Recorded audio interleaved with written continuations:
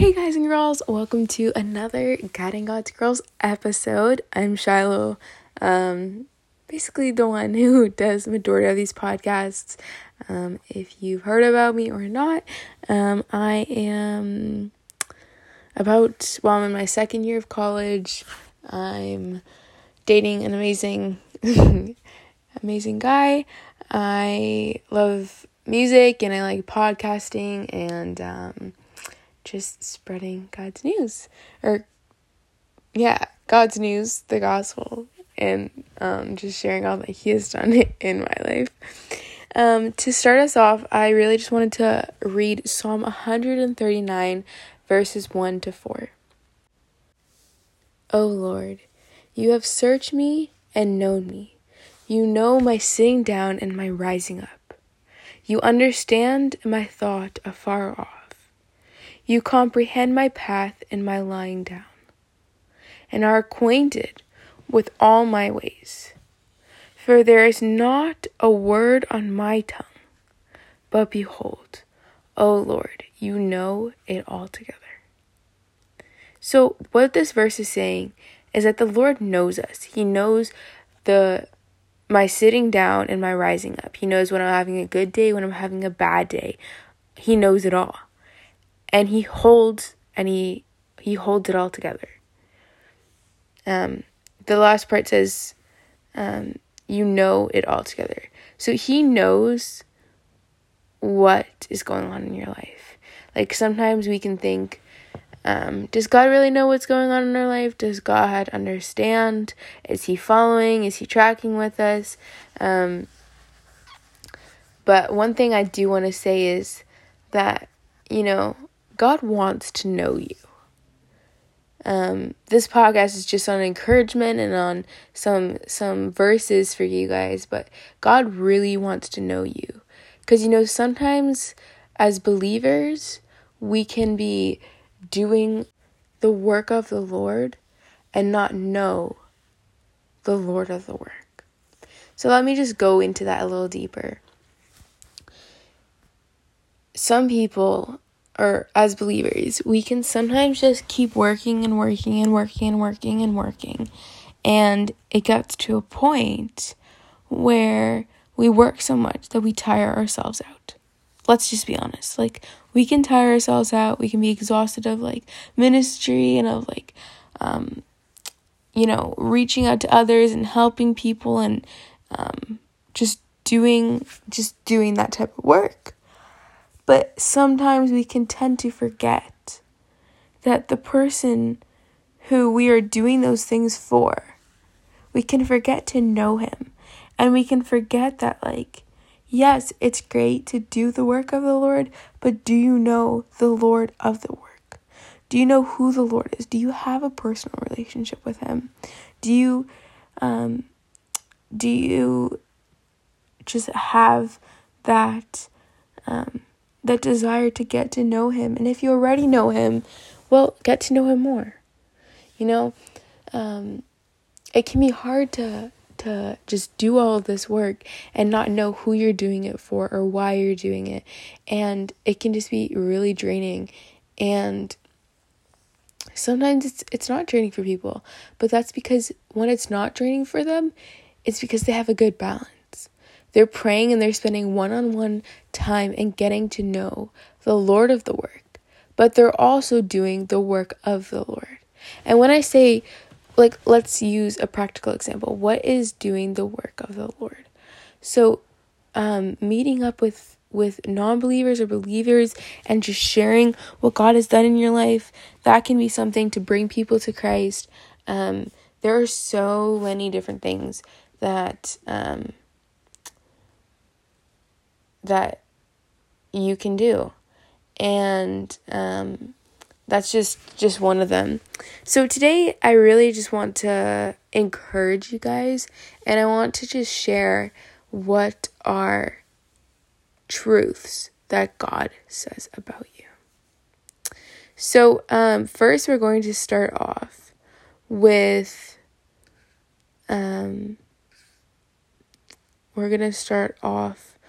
Titus 1 verse 2.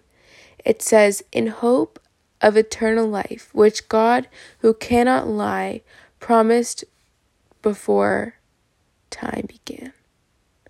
So, why am I sharing this verse, you may ask? Why am I sharing that God does not lie and he promised that before the beginning of time? Well, the reason I'm sharing that is because all of these truths are things that God says about you. God does not lie, like it says there. So all these things he's saying to you. He says about you. He's saying over you. This is how God feels towards you. So the first verse is Ephesians 2 verse 10. It says, "For we are his workmanship, created in Christ Jesus for good works, which God prepared beforehand that we should walk in them." So we are God's workmanship. You may ask, what does that mean, Shiloh? A workmanship is the degree of skill with which a product is made or a job is done. So basically, when it says, "For we are his workmanship," it means that we were created to serve God and to, I guess you could say, to work for him. So that's the first thing. Now to go on to the second verse is Ephesians 1 verse 4. It says, "Just as he chose us in him before the foundation of the world, that we should be holy and without blame before him in love." So what is that verse saying? That verse is saying you are chosen. God chose you. He chose you. And also, he chose you to be holy. That means it's not impossible to be holy, but that God chose us to be holy. Even Colossians 3 verse 12 says this. "Therefore, as the elect of God, holy and beloved, put on tender mercies, kindness, humility, meekness, and long-suffering." So see, there again, that's another verse that God has chosen us to be holy. The next point is in Ephesians 1 verse 7. It says, "In him we have redemption through his blood, the forgiveness of sins according to the riches of his grace." That means God has forgiven you. Redemption means that God has forgiven you through his blood, so you are forgiven. No matter what you've done, no matter where you've been, no matter how much you keep sinning, God will forgive you and you are forgiven. The next verse is Ephesians 4 verse 22 to 24. The specific verse that I want to share is verse 23, and it says, "And be renewed in the spirit of your mind." You are a new creation. You are renewed. The other verse that talks about this is 2 Corinthians 5 verse 17. That says, "Therefore, if anyone is in Christ, he is a new creation."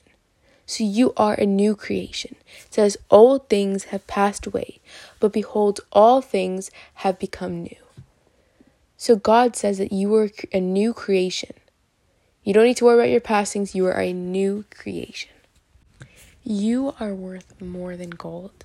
In 1 Peter 1 verse 18 to 19, it says, "Knowing that you were not redeemed with corruptible things, like silver or gold, from your aimless conduct received by tradition from your father, but with the precious blood of Christ, as of a lamb without blemish and without spot."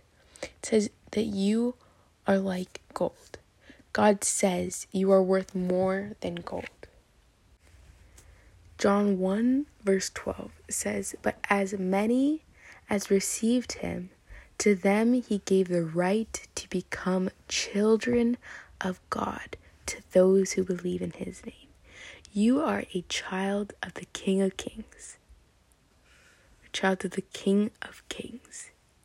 Like, what a privilege that is to be a child of the King of Kings. The next verse I want to share is Romans 8 verse 17. It says, "And if children, then heirs, heirs of God and joint heirs with Christ, if we indeed suffer with him, that we may also be glorified together. So God says you're an heir. What does an heir mean, you say? An heir is a partaker of the benefits that is accompanied with salvation. So God didn't just die for himself, but he died for our benefits, that we may be joined together with Christ, so that as believers in Christ, we are joint heirs with Christ, that we are joined together with Christ. Just how amazing is that? So you are an heir of Christ. The last one I want to share is I praise you because I'm fearfully and wonderfully made. Your works are wonderful, and I know that very well. That's what Psalm 139 verse 14 says. I will praise you, for I am fearfully and wonderfully made. Marvelous are your works, and my soul knows that very well. So let's go over again what God says you are. God says you are a workmanship. He says you are chosen. He says you are holy and made to be holy. He says you are forgiven.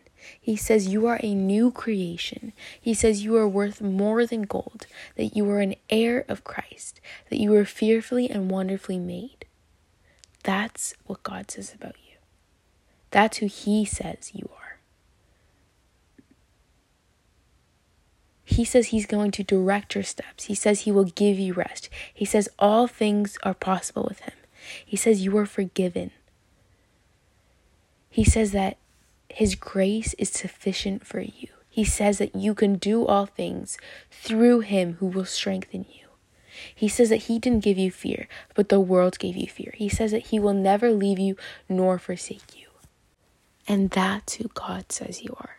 So when this world tries to come in and put their little fingers on you and be like, this is who you are, this is who you are, this is your label, this is your label, be like, no, that's not who I am.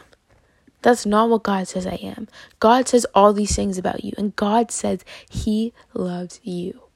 So don't forget that. Lord, thank you so much for this podcast. Thank you for, even though it was lots to learn and lots of verses and things to dig into, thank you that you would just help them to understand that you love them.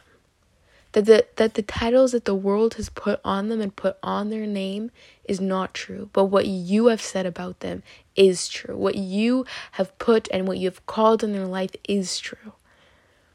Lord, that you would just bring them people around them that can encourage them, that can say the things that you say about them. Lord, I just thank you so much for this podcast. I thank you that they learned. Thank you that they, through this week, through the month, through whatever they're going through, Lord, that you stand with them. You hold their hand through it all, that you guide them through it all. Lord, you know what they're going through. You know what's on their mind. You know everything about them. And I pray that you would just guide them and help them in the way that they need help. In Jesus' name I pray. Amen. For whoever it is out there that believes that you can't do it anymore and that you don't have the strength, remember that the strength is not of you, but it is of Christ. It is God who gives you that strength to live every day. And you are needed in this world, and people do need you. And even when you feel like no one wants you and no one cares about you, God cares for you. He loves you so deeply. Well, guys, I hope you learned from this podcast, and I hope that you just continue to give it all to him.